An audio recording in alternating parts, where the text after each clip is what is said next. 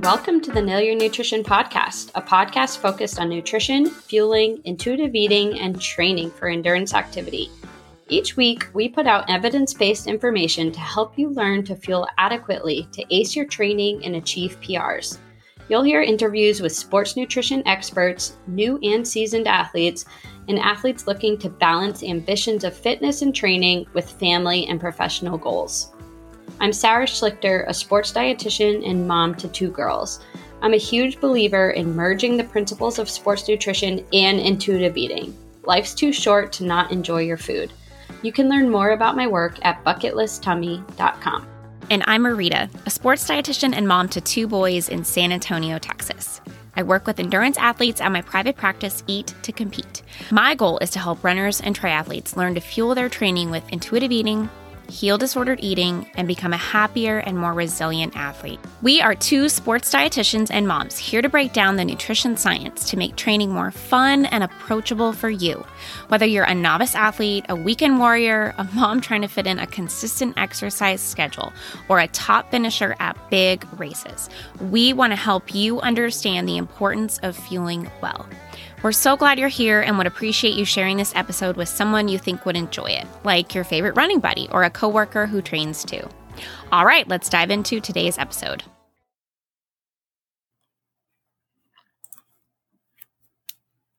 Hi, everyone. Today we have Elizabeth Scott on the podcast. You may know her from the podcast Running Explained, and you'll probably appreciate her soothing voice throughout this conversation just as I did. Elizabeth Scott is the founder and head coach at Running Explained. She is on a mission to help runners of all abilities and experience levels become better, smarter, faster runners. You can find her at runningexplained.co, on Instagram at Running Explained, and every week on new episodes of her podcast. I think you'll really enjoy everything we talk about today: logistics for training, amping up your training, rest days, tapering, speed workouts, and more. So you might want to listen to this twice if you're listening on your run. Get a pen and paper out, take some notes. And as always, we welcome your feedback. Let's get to the conversation. All right. Hello, everyone. Welcome to the Nail Your Nutrition podcast. Today we have Elizabeth Scott here to tell us all about logistics of training for half and full marathons. It's going to be a really jam-packed episode, so I'll let her go ahead and introduce herself. Hi, everyone. My name is Elizabeth Scott. I am the face and the voice behind Running Explained and the Running Explained podcast. I am a running coach. I have a couple certifications, but as any coach will tell you, those certifications are just the tip of the iceberg. I've been coaching for about 3 years now, and I mostly work with adult endurance athletes. And that really, in my world, just means anybody training for a 5K and above. And so I do work mostly with people who are aiming to run 10K, half, full marathon, ultra marathon, but I really do love working with runners of all abilities and experience levels, and just helping people understand the why, the science, and the holistic nature of running so they can become better runners. Love that. And how did you get into running? Did you start at a young age, or are you like most of us who got into it later in life? Yeah, so I grew up playing sports, and I never ran. And actually I had some like real bad experiences with running in middle school. I remember, so my mom died when I was in middle school, and I missed a lot of school because like you do, right? And I missed the presidential fitness test, of course, and public school, like they have to make you do it. So I remember they made me make up my mile thing. I didn't have gym clothes. I had to wear street clothes. Like I remember running it in like corduroys. This is a very vivid memory. I know exactly what I was wearing. I was wearing corduroy pants, trying to run a gym class mile by myself on the track as like a young adolescent.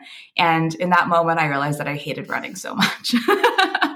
I grew up I grew up skiing. I grew up swimming. And I only ran when I played, JV contact sports, lacrosse and soccer. But I didn't start running until I was 29. And I ran because I'd recently quit drinking and I wanted to lose weight. Like my clear stated purpose for starting to run was I wanted to lose weight. I so quickly fell in love with the sport. Within the first 6 months of running, First, huge mistake. I had conquered all 4 major distances. I'd run a 10K, 5K, 10K, half and full marathon, which I would never, ever, ever let anybody else do or recommend. But that really lit a fire under me and realized that this sport was something that I absolutely fell in love with because of the way that it really forces introspection and a connection with yourself and allows you to push yourself to do things that you never thought you could do. Agree. I get so many life lessons out of running, and my running right now is a little lackluster. Being 27 weeks pregnant and having small children, it's not the same. I look forward to getting back to it, but after a run, I feel so empowered to just like take on business opportunities or take on the day or feel confident. So I really do feel like it just kind of bubbles over into life. Yeah, it does. And unfortunately, some of our best ideas occur on the run. And then, of course, due to running brain, as soon as we get home, they're just totally gone. But is that a scientific phenomenon? There's something, running, it can be very meditative, right? So you have these thoughts and it does, they can come and go and it unlocks different ways of thinking. And unfortunately, I don't think anybody's figured out, short of like taking notes while you run, how to make those ideas stick sometimes. Yeah, I agree. So many good ideas on the run. So let's talk about your personal running. So are you currently training for anything? What does that look like?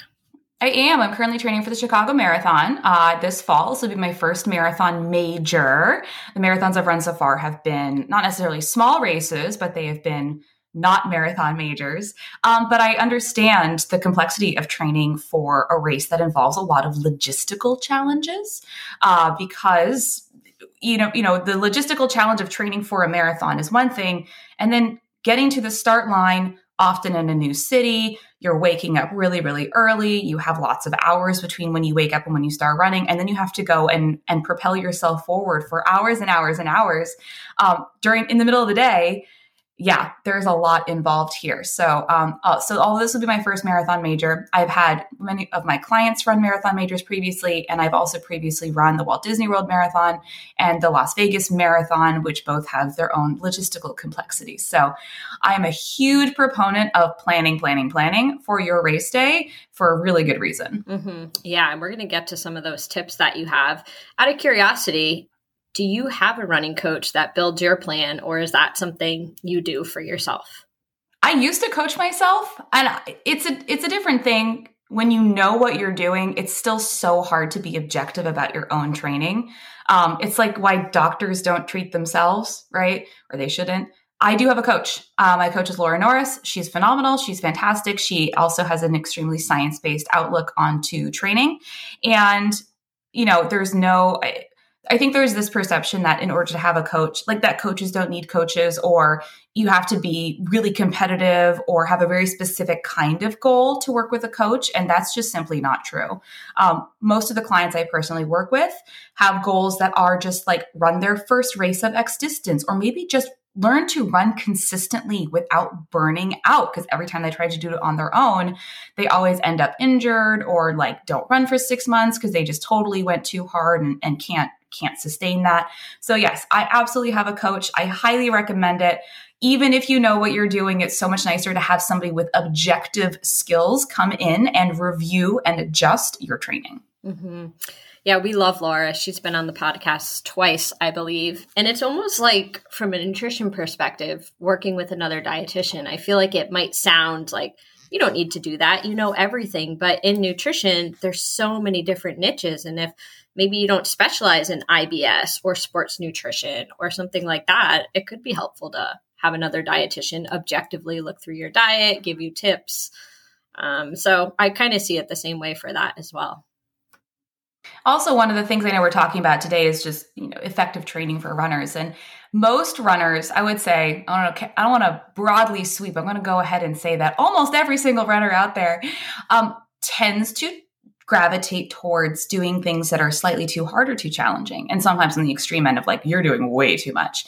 And that's no different, I think, for, even for me. And because we want to be the best we can be, right? And so sometimes we do have these, I don't want to say excuses, but like justifications for like, no. I mean, I know that technically this was a little bit, but I'll do it anyways because I want to get my race day goal, and to have a coach come in and say, let's turn it down half a notch and we're good. That's all you need to do. So that's just really nice not to feel like, I'm not ever doing enough. my coach tells me I am, so I'm happy. Right. It's that permission that you almost need. And that actually brings me to a question I have as we talk today about half and full marathon cycle trainings and whether you're a new runner or a seasoned runner.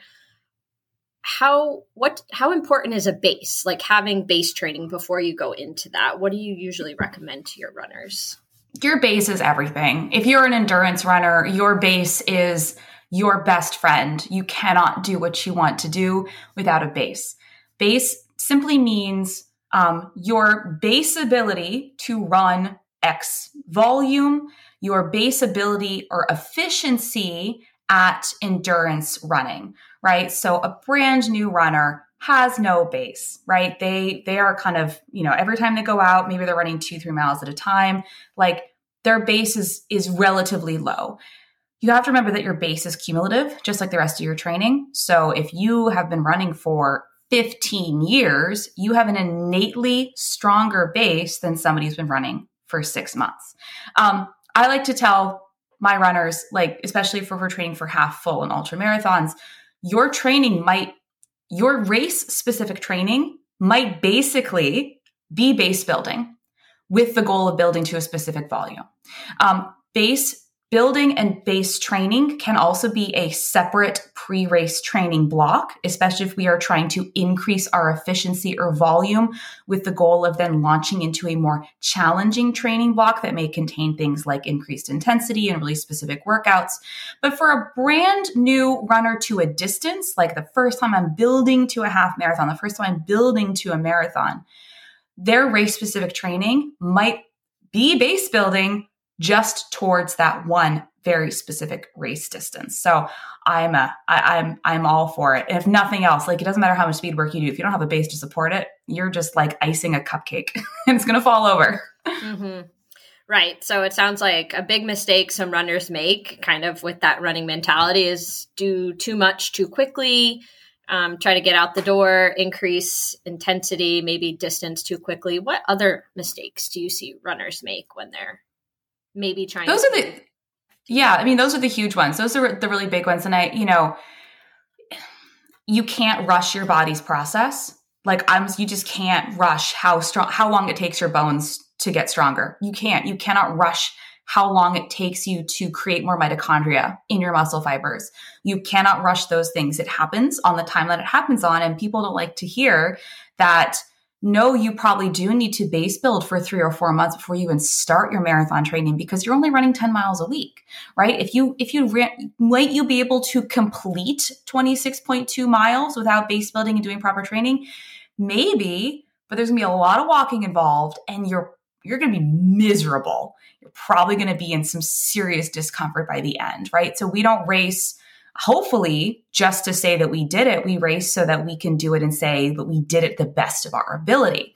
So, when we're talking about these long distance goals, we really have to take a long-term view of what it's going to take to achieve doing that properly.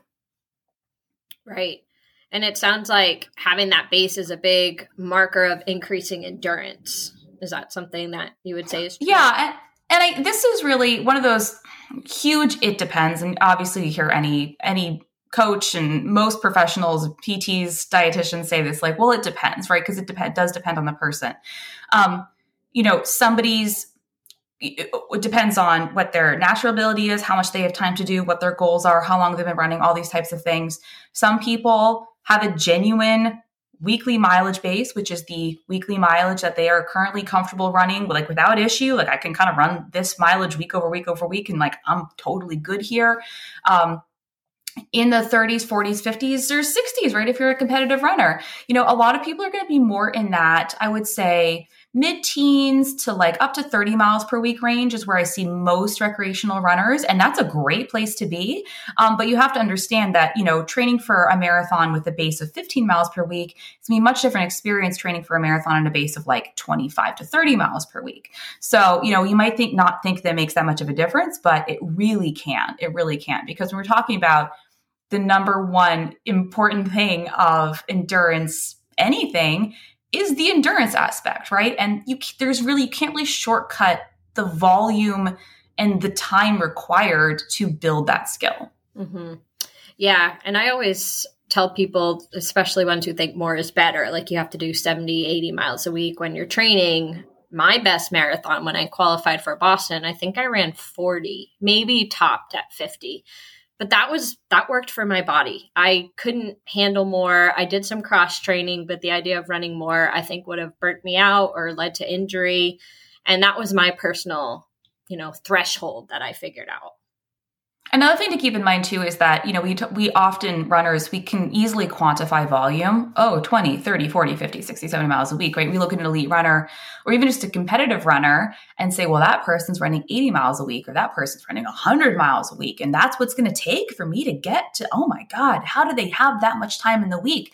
You have to remember, and as we know, some people are faster than other people. And if you have somebody who is example of, can run an Olympic trials qualifying marathon time for a woman, which is now it's 2:37, that person is going to spend not that much more time actually training, even though they're running more volume than somebody who is running slower than that. And so, often, like you said, we think we need to run this monster mileage when it would be beyond inappropriate and dangerous for somebody who would be running, let's say, targeting a 5-hour marathon to run 60 miles a week, 70 miles a week, because they would be spending like triathlon quantities of time training. They'd be running for 20 hours a week, to get that kind of volume in. And that's just way too much time on feet for almost anybody. Mm-hmm. Yeah, that's a really good point. Just reminding ourselves that miles does not equal time, and that time is going to be so variable. Which, speaking of, training for a half, training for a full, that takes a lot of time. So not only the time on your feet and mileage, but what other things go into a marathon training cycle? Should we be cross training? Should we be doing speed work? What does that look like? Yes, this is a really great question. I would say for people who are time limited and want a good return on their training investment, half marathons are awesome. You can run a really great half marathon. You can have a really solid half marathon training cycle on considerably less volume than it would take to even just train to finish a marathon. So we might, you might think, well, 10K versus half marathon, I can run a 10K and then I ran a half marathon. There is something, I want to say magical, but extraordinarily challenging about going to 26 miles. So the time investment involved for that kind of training, it's like you said, it's not just the time, running, it's the warm up, the cool down, the strength training, the mobility, the core. You have to spend a lot of time paying attention to eating enough, eating properly, fueling pre-run, fueling post-run. You have to make sure you're getting enough sleep to support your training, right? So not only are you running more, but now you have to sleep more. Like, where do you spend the rest of your hours in the day? What about your kids and your job? And so, in terms of, like I said, the time investment, if you can run a great half marathon on considerably less volume and time investment than it would take to, even just to run a marathon. The inclusion of other things in your training specifically, obviously the foundation of your training for any endurance race, any distance event is going to be subaerobic threshold running, colloquially known as easy effort running or zone 2 training. This is the majority of your training. Like I said, if you are building up to a volume for the first time, it might be almost all of your training. I often get questions about what's the right kind of speed work for my first marathon? For your first marathon, the right kind of speed work is no speed work, because your goal is volume. Your goal is distance, not speed. And when you are building up your capacity to run for 26 miles, hopefully without stopping or doing a run walk strategy, speed work really has no place there. Now, of course, as you become more advanced and more comfortable in your training and in progressing in your goals, of course, workouts are going to become more important. But even then, we're looking at things like lactate threshold work and marathon goal pace work. We're not necessarily, ripping 400s at the track all the time. So, for each runner, where they currently are in their goals and what kind of things they've done previously, you're always going to inform the kind of training that they're supposed to be doing in this training cycle. Just a quick break to share this week's sponsor with you. This week's sponsor is Nature Nate's Honey. Honey isn't just honey. There's an art to making great honey, and it starts with a passion to do things right. That's how they do it at Nature Nate's. They do it right, making sure every bottle is as pure and simple as it is straight from the hive. Look for Nate's bright orange honey bottle the next time you shop for groceries, or try their single-serving packets for fueling during your run, like we talk about often on this podcast. Yeah, and as you talk about it, you can see how in-depth and specific it really does get based on each runner, their history, their goals, and all of that. So totally worth it to have a running coach alongside you to analyze all of that and help you plan to avoid injury, to avoid burnout, to make sure you do have that base and that speed training. Now, I heard you mention easy runs, and I'm guilty of it early in my running career. You don't take runs easy. Like, I'm just going to go out and do what's comfortable. But the more I learn, there's a point to them being easy runs, right? I don't know the exact physiological nature of it, but maybe you can walk us through, like, why do we want to keep those easy runs actually easy? Yeah, this is like my whole raison d'etre. This is my whole, this is why I started doing what I do, because yes, you are correct. Most runners left to their own devices are going to run everything a little bit too hard. And I think they've done studies and they found that recreational runners tend to divide their running into 50% moderate, 50% hard. I'm sure there are other, distributions, but the majority of your endurance training should come from an easy effort training zone. So I mentioned sub-aerobic threshold training. We talk about your different intensity zones or physiological zones. You've probably heard of your lactate threshold. That's a higher intensity, kind of a moderate high intensity level. That lactate threshold, it's roughly the pace or effort you could hold for about an hour. So if you're a 10K hour-long runner, if you can run a 60-minute 10K, your 10K pace and effort is approximately your lactate threshold. And the lactate threshold is a point at which lactate, which is a byproduct of when glycogen, glucose, carbohydrate is burned in your body anaerobically, you produce byproducts, and some of those byproducts include hydrogen ions, which are acidifying, and lactate, which is not a waste product, but in large quantities it can build up and spill over. And that's kind of a marker of a certain saturation point, right? So beyond our lactate threshold is typically a very, very high intensity. Why am I talking about lactate when your question was about easy effort running? Because you actually have two lactate thresholds. This is a fun tidbit fact. Your first lactate threshold is also the top of your aerobic threshold. Your aerobic threshold is that threshold from which you go from burning majority fatty acids and doing most of your energy being produced aerobically to having an anaerobic contribution and also burning more carbohydrate.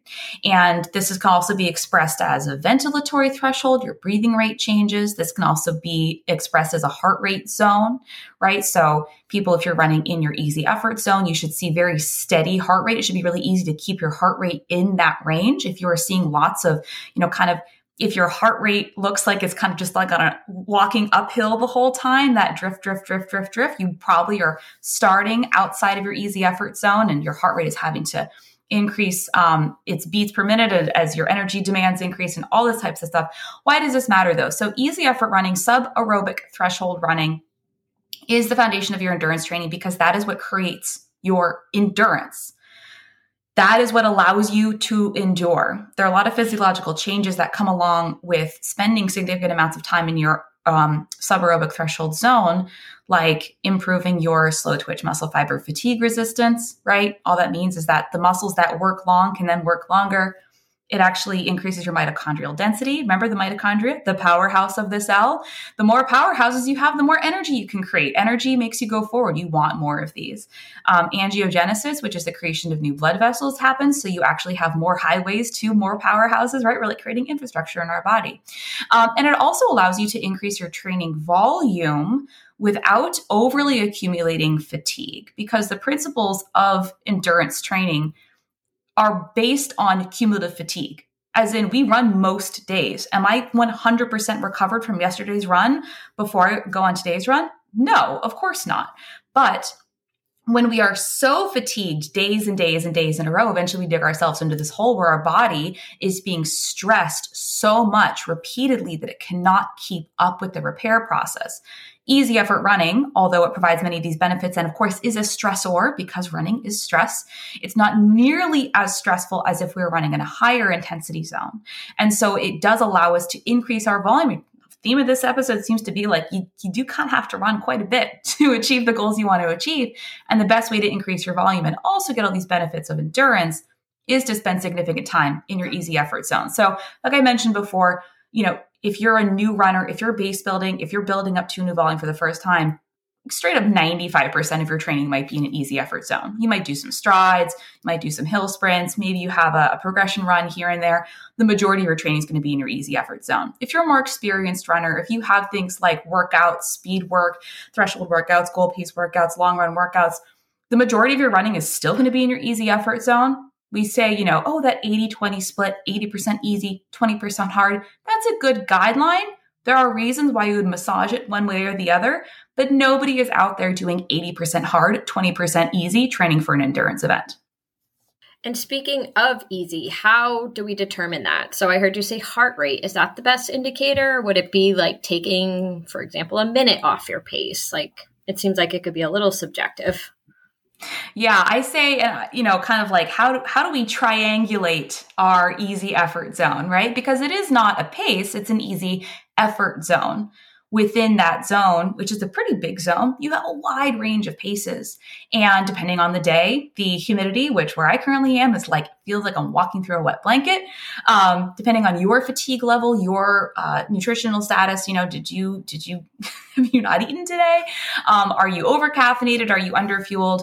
Are you really tired from all the training you've been doing? Where are you in your menstrual cycle? All these things can influence what your easy pace might be on any given day. So we do want to target an easy effort zone. I like to use heart rate as a guide. It's not your God, it is a guide, because many runners who have never spent time in their true easy effort zone have absolutely no idea how genuinely slow and easy it's supposed to be.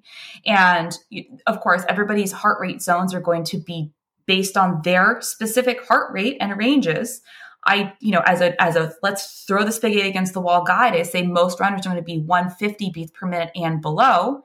You might be slightly different than that, but I've never met a runner who's in their easy zone in the 170s. So if you are struggling to keep your heart rate low, there are many of the things you can do, including slowing way down. Easy running should not be painful. If you find it painful to run that slowly, you probably have some strength deficits, maybe some form issues that I guarantee you are also present at faster paces, and working with a sports PT might be helpful in clearing those up. You can also use run walk. Run walk's a great strategy to stay in your easy effort zone. You can also use things like I mentioned before, that ventilatory rate, like your breathing patterns.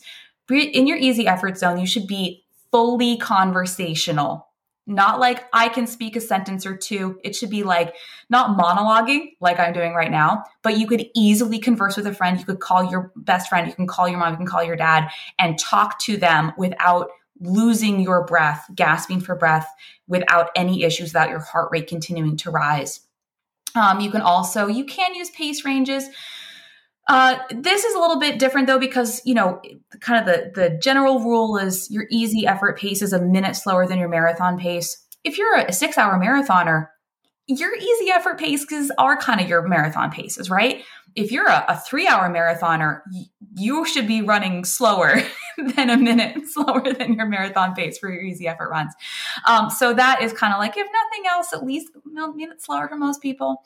There are also fancy things you can get a power meter and do a functional power threshold test. There are different ways you can calculate your easy effort heart rate zones based on whichever heart rate model you prefer. But the key takeaway is that it should feel relaxed. It should feel conversational. You shouldn't feel like you're straining. You shouldn't feel like your effort is increasing. And it should feel like it may not always feel carefree, but it shouldn't feel like it's dragging you down.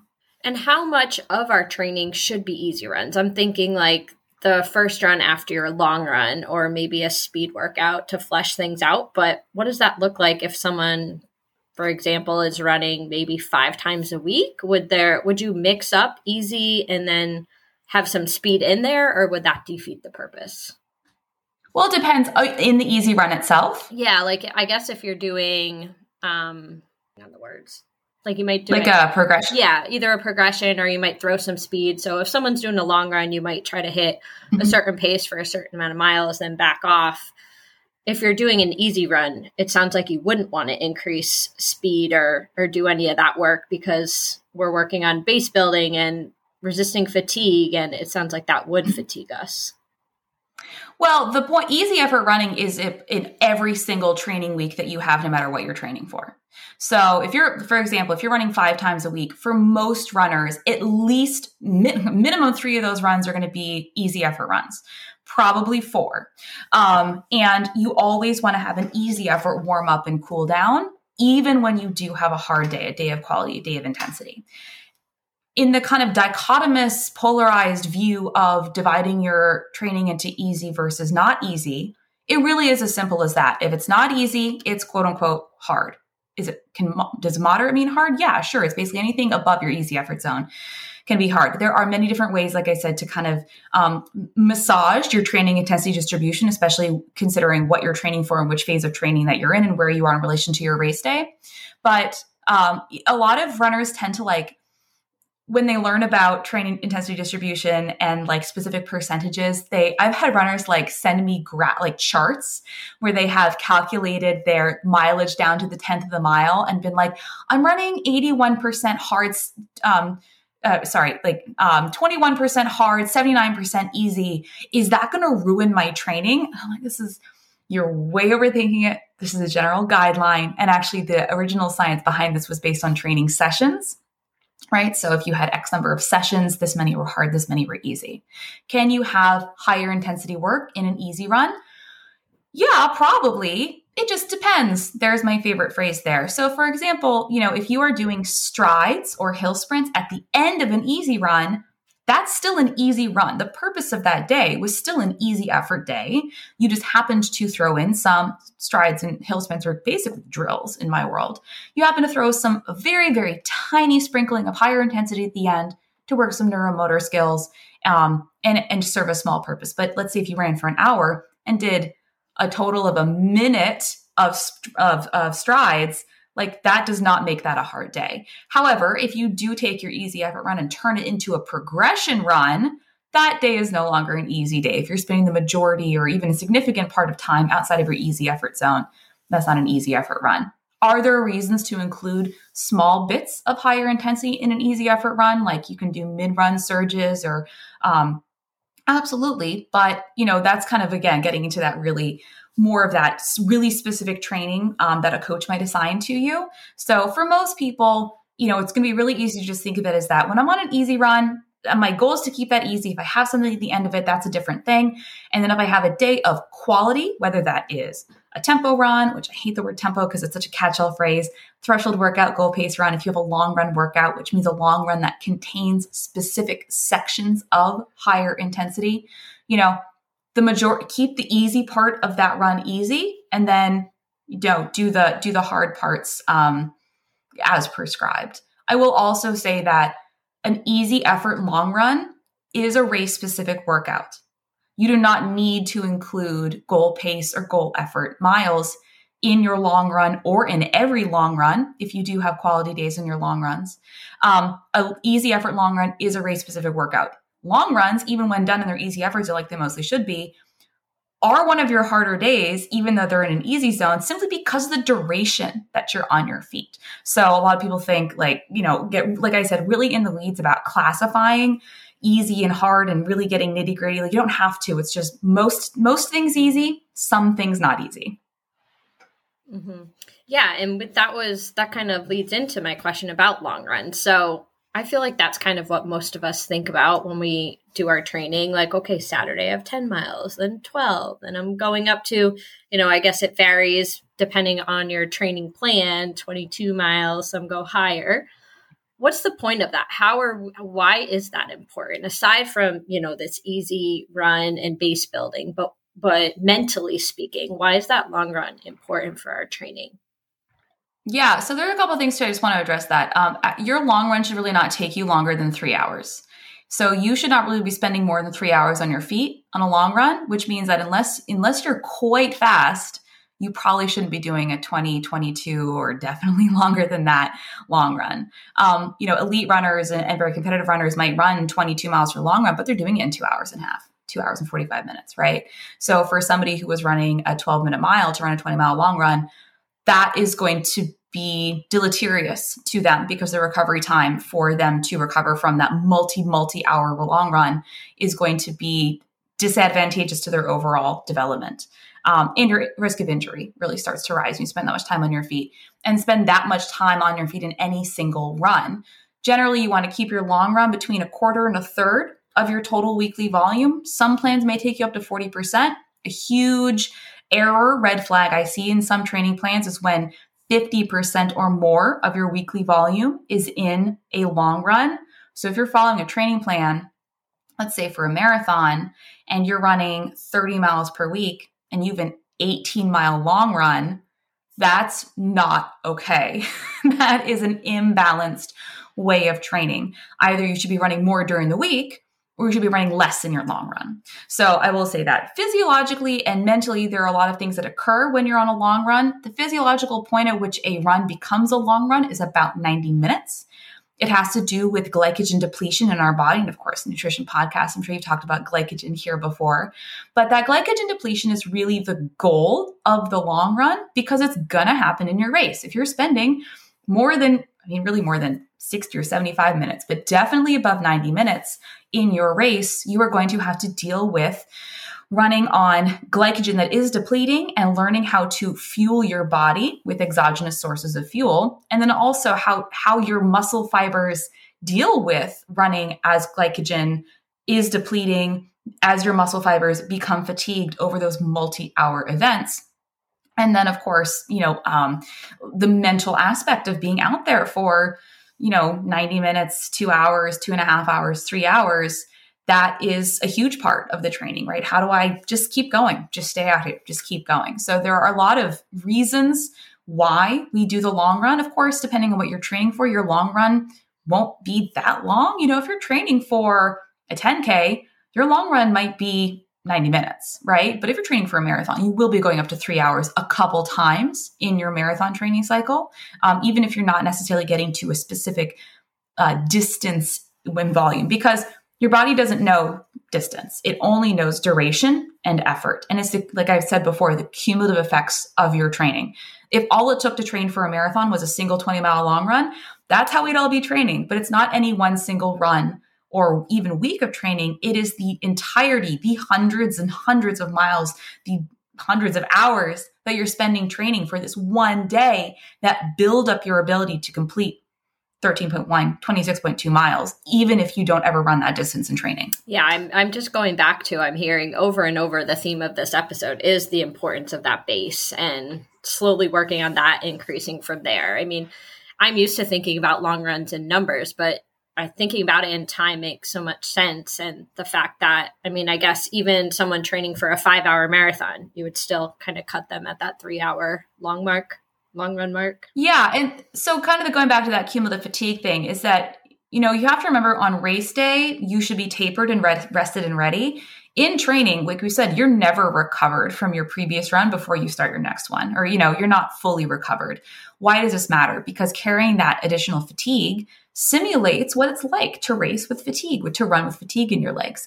And, for runners who are really concerned about their ability to run 26 miles when they only ran 14 or 15 in training, right? Because that took them to the 3-hour mark. Maybe they ran 16, maybe they ran 17, maybe they ran 18, maybe you did get to 20. But then in the back of your mind, you're still thinking, okay, but then I still have to run 6 more miles, right? And so I've actually, a couple of my athletes, talking about the science behind the long run and all this kind of stuff. And none of my athletes go above 20 miles. And most don't even go that far in their longest long run. And I've looked at them and said, because they've expressed anxiety about, but will I be able to on race day? And I looked at them and said, is there any distance we could run in training that would convince you could run 26 miles? And they said, well, 26 miles. And I said, okay, so it doesn't matter how far we go then. It doesn't matter how far we run in training because you will never could be convinced, of course, and then we talk more and they are convinced and I build their confidence because what I do as a coach. But if you think that a specific long run distance is the magic number, it's not, and you're never going to be satisfied. That's because you haven't trusted the training, you haven't bought into the training yet. So there are ways, like I said, if you are a runner who is only getting to 14, 15, 16 miles in your longest long run, there are ways you would kind of like biohack that fatigue and simulate the fatigue of a much longer run. And we typically do that by I always have my runners run the day before a long run. Sometimes we do back-to-back longer runs. And so that would be running like 8 miles and 12 miles, right? So 8 miles on a Saturday, 12 miles on a Sunday. You run 20 miles over 2 days, right? So very similar training effect, much less stressful on the body. So there are different ways, like I said, to have that plan be appropriate for the runner. And this is, I think, one of the biggest misconceptions that runners have when they look at a marathon training plan and think, I have to have one that reaches 20 miles for my longest long run, when in fact, many of them shouldn't be running a plan like that. And so no, breaking up your own long run into 2 parts is not the solution. You need to find a plan that is appropriately sized for your ability. Mm-hmm. And that's where I think you have to be a smart consumer. Much like nutrition, you could find a free nutrition plan online or a sub 1,500 calorie meal plan, which don't even get me started on that. Same with running, right? There's free race plans everywhere. And I'm sure many of them maybe are dangerous and maybe aren't made by running coaches, or just this worked for me, so it'll work for you type mentality. Yeah. And there are some, not every, I think I use this analogy in a different one. Training plans are like sushi.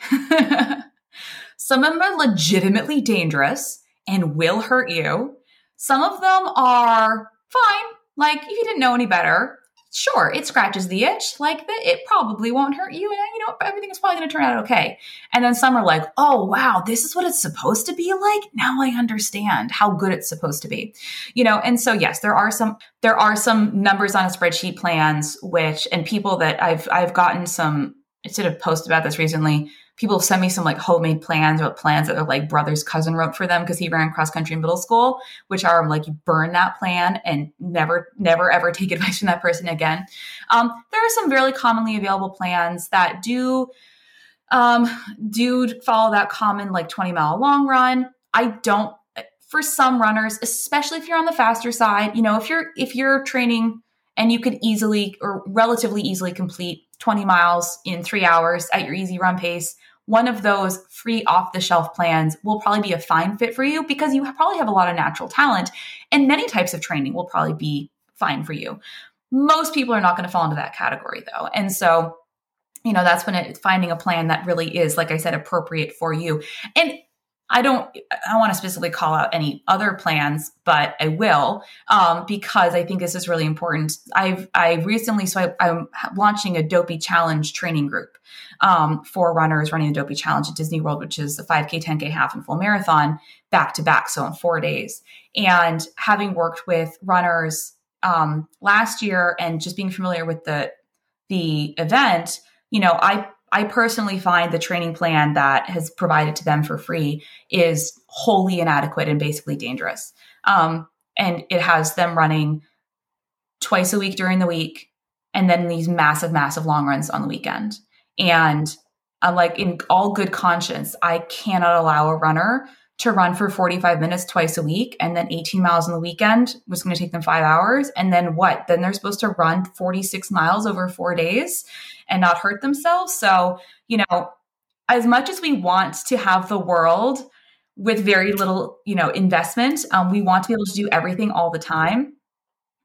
To train for these types of endurance events takes an investment of your time because you want to do it properly. So yes, there are some training plans out there that are a fine fit for many people, but there are a bunch I see where I'm like, man, there is such a better way to do this.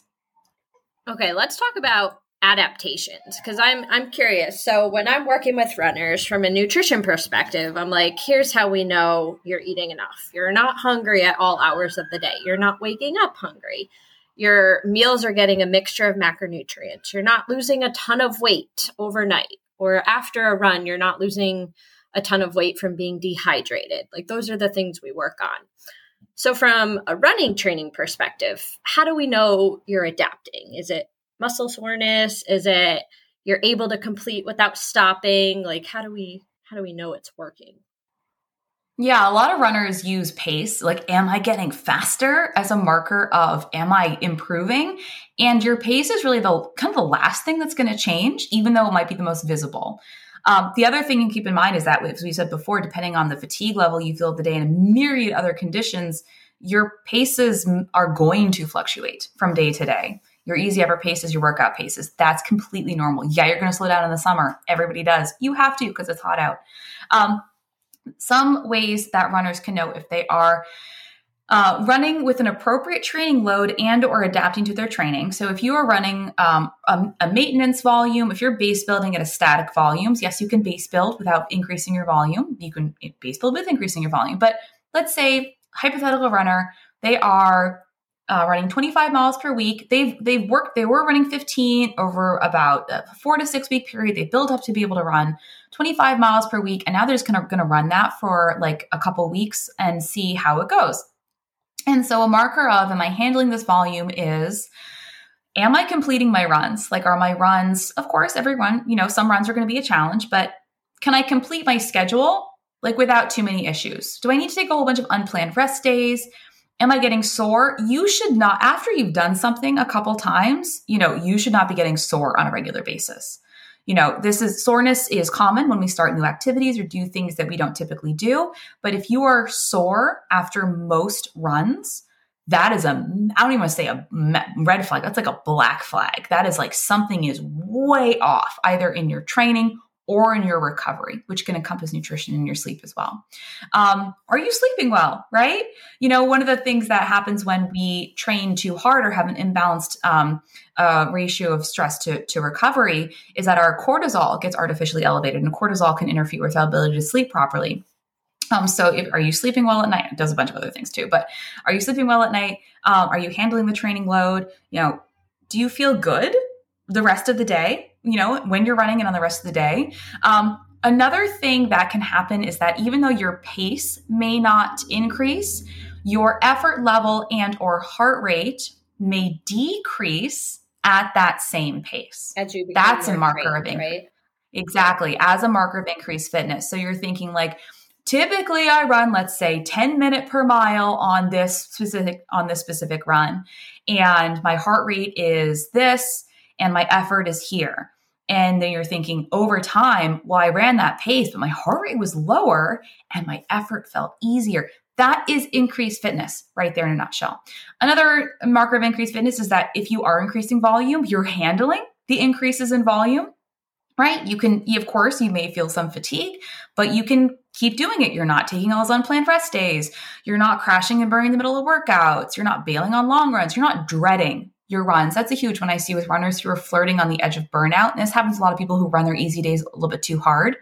So they start to dread their runs. Like, we don't always want to go in every run. Like, I don't want to go in every single run that's on my schedule. That's okay. It's not realistic to feel that way, but you shouldn't dread going on your runs. You shouldn't be like, I really don't want to do this.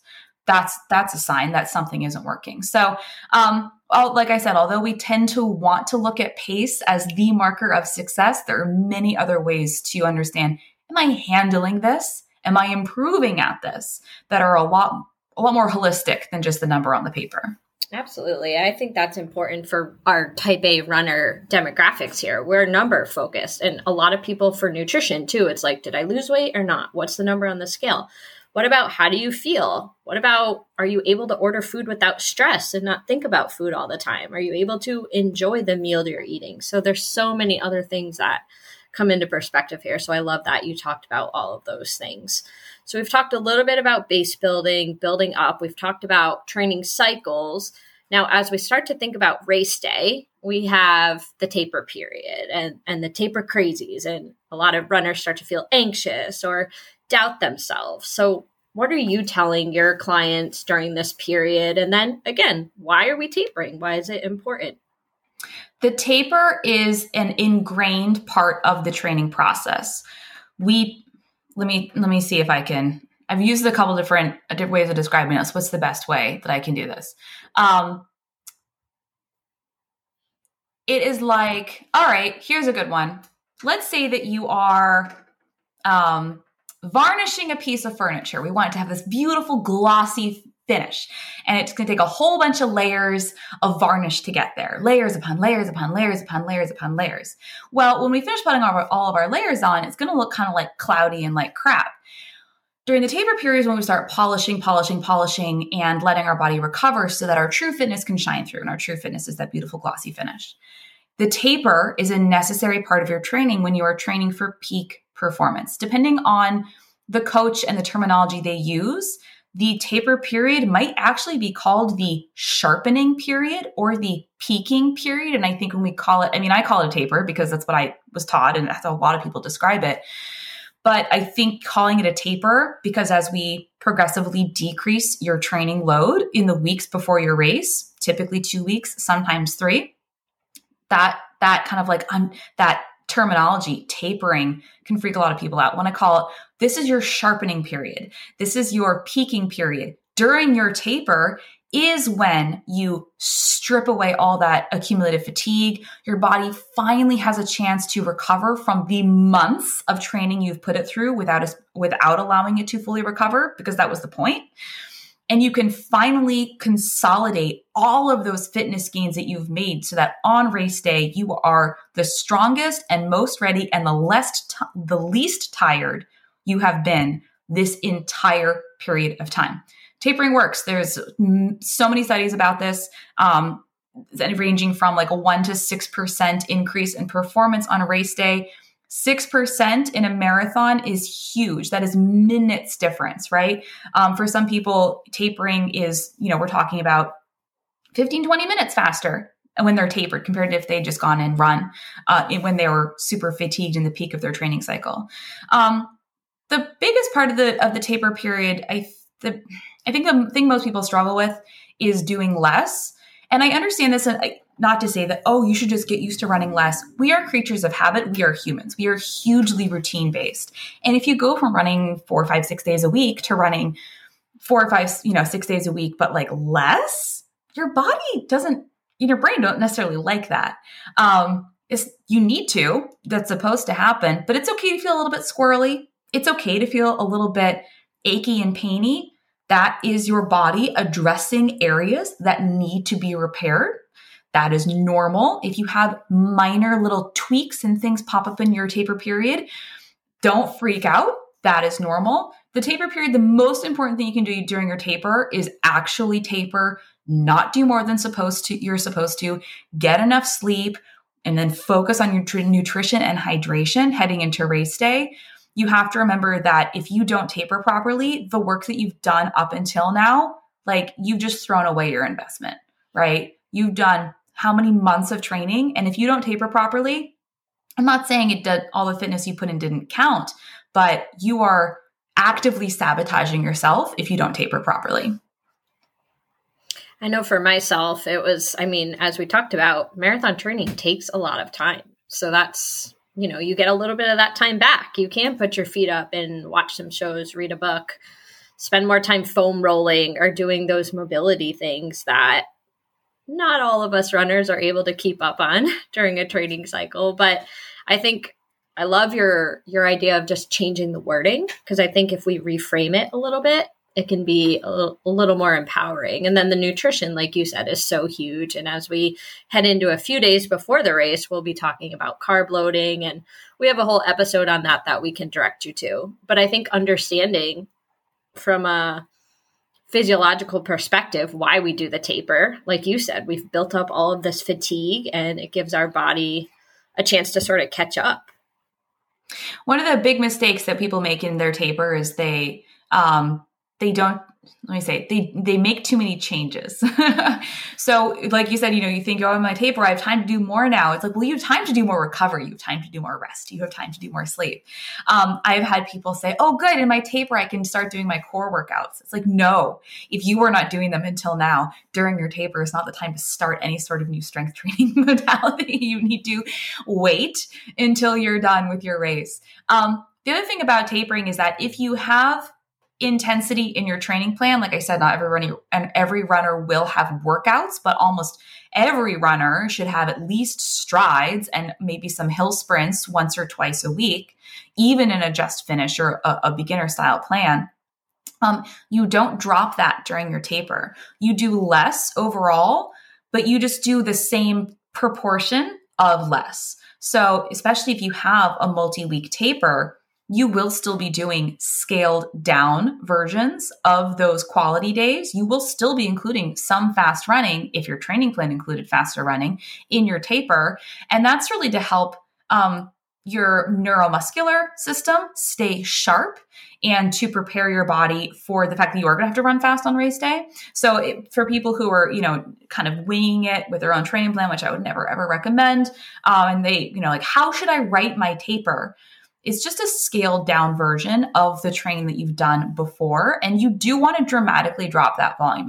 In race week, we're looking at anywhere from a 60 to 80% reduction of your peak week volume, right? So let's say for my math brain's sake, if you were running 80 miles or 100 miles a week in your peak week, you're running the equivalent of 20 to 30 miles, in the week of your race, right? Which is a massive reduction. You don't want to stop running. You just want to run less. Mm-hmm.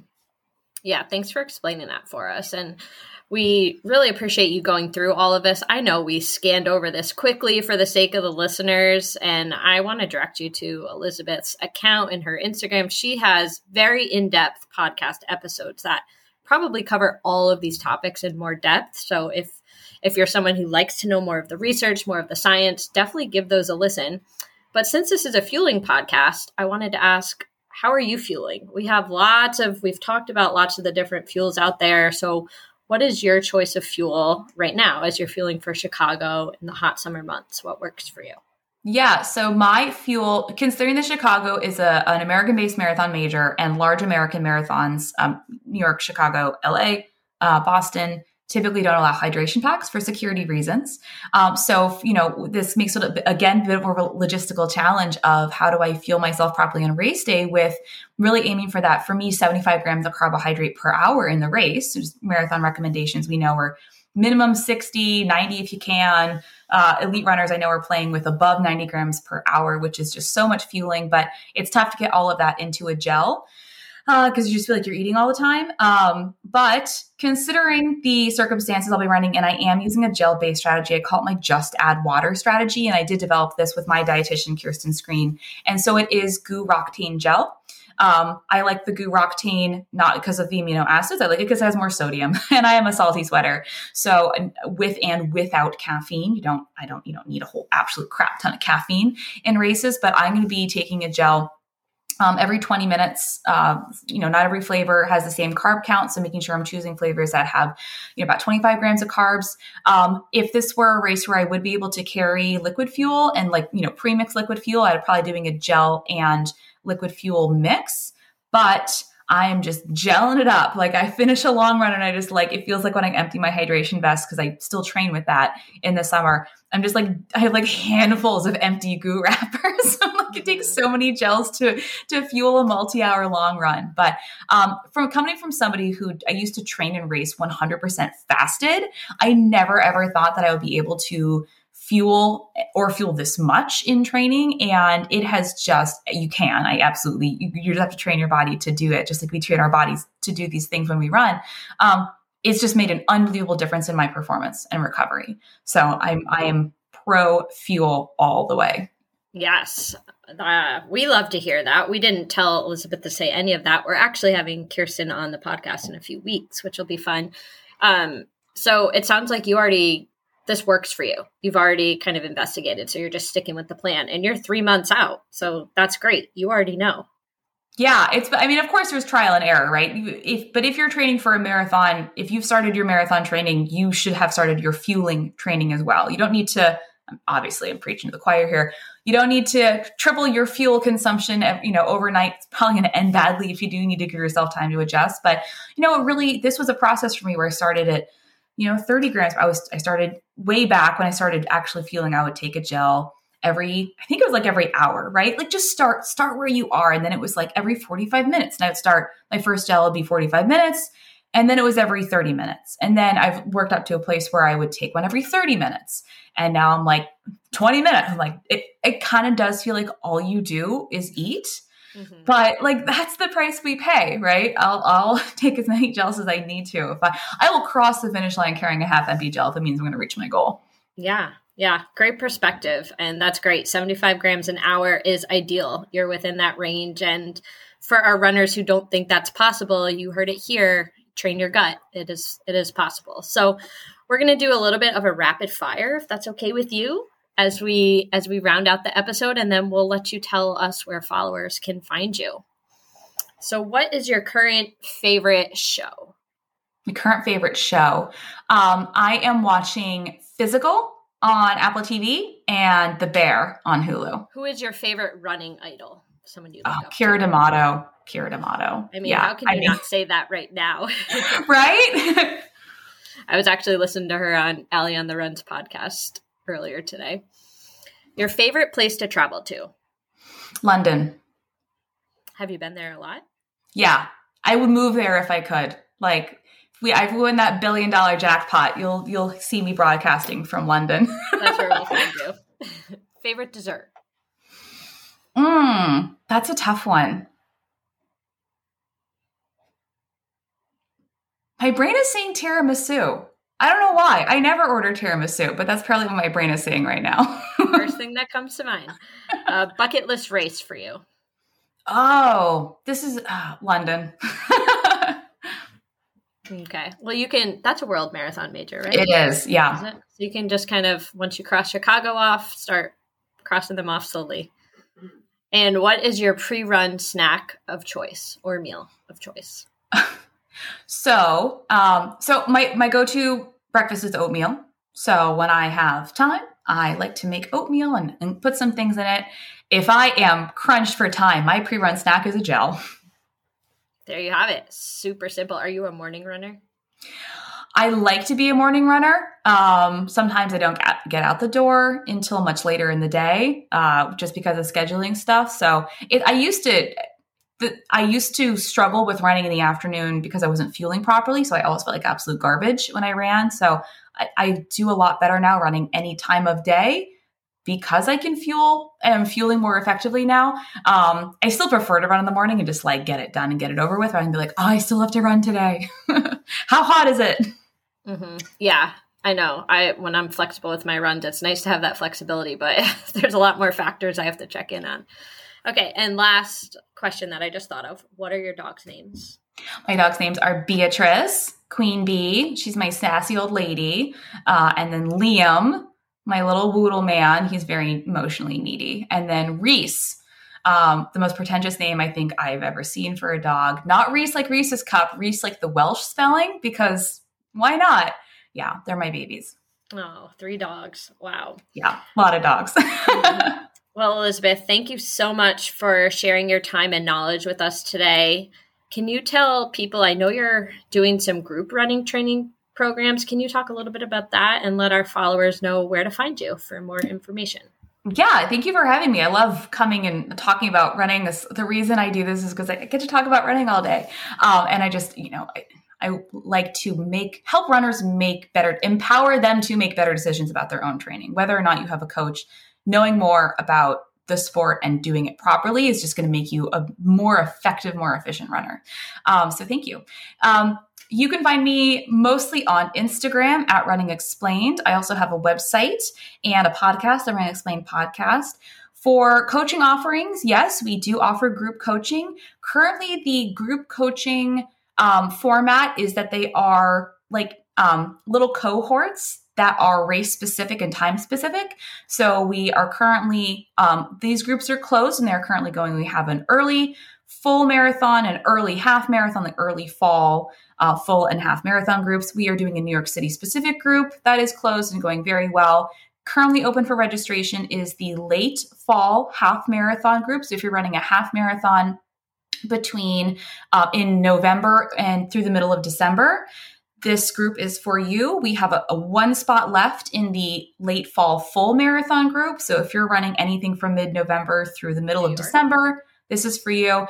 And then, of course, like I said, that Dopey Challenge training group. So this has been the first year that I've offered group training, and it's going really, really well. Of course, as a coach and doing what I do, I want to make sure that I'm always offering the best options to the most amount of people. So I am considering making changes to how group training is offered going forward, but group training options will always be available. We also do have one-on-one coaching options. There's a wait list right now, but that does exist.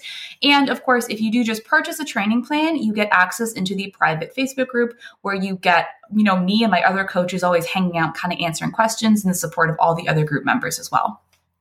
Awesome. It's nice to hear there's a lot more options for group training. I know nutrition, we're doing a lot of group nutrition coaching too, which you can reach more people that way. And sometimes people like the camaraderie. So if you're someone who's looking for that, keep Elizabeth on your radar and definitely go check out our podcast. It is full of helpful episodes all around your training and what the science says. So again, thanks for coming on, and we'll chat with you soon.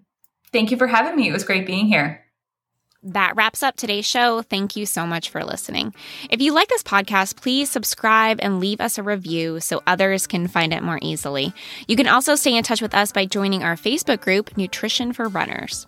If you have any requests for future episode topics and more, email us at nailyournutritioncourse1@gmail.com. Happy fueling!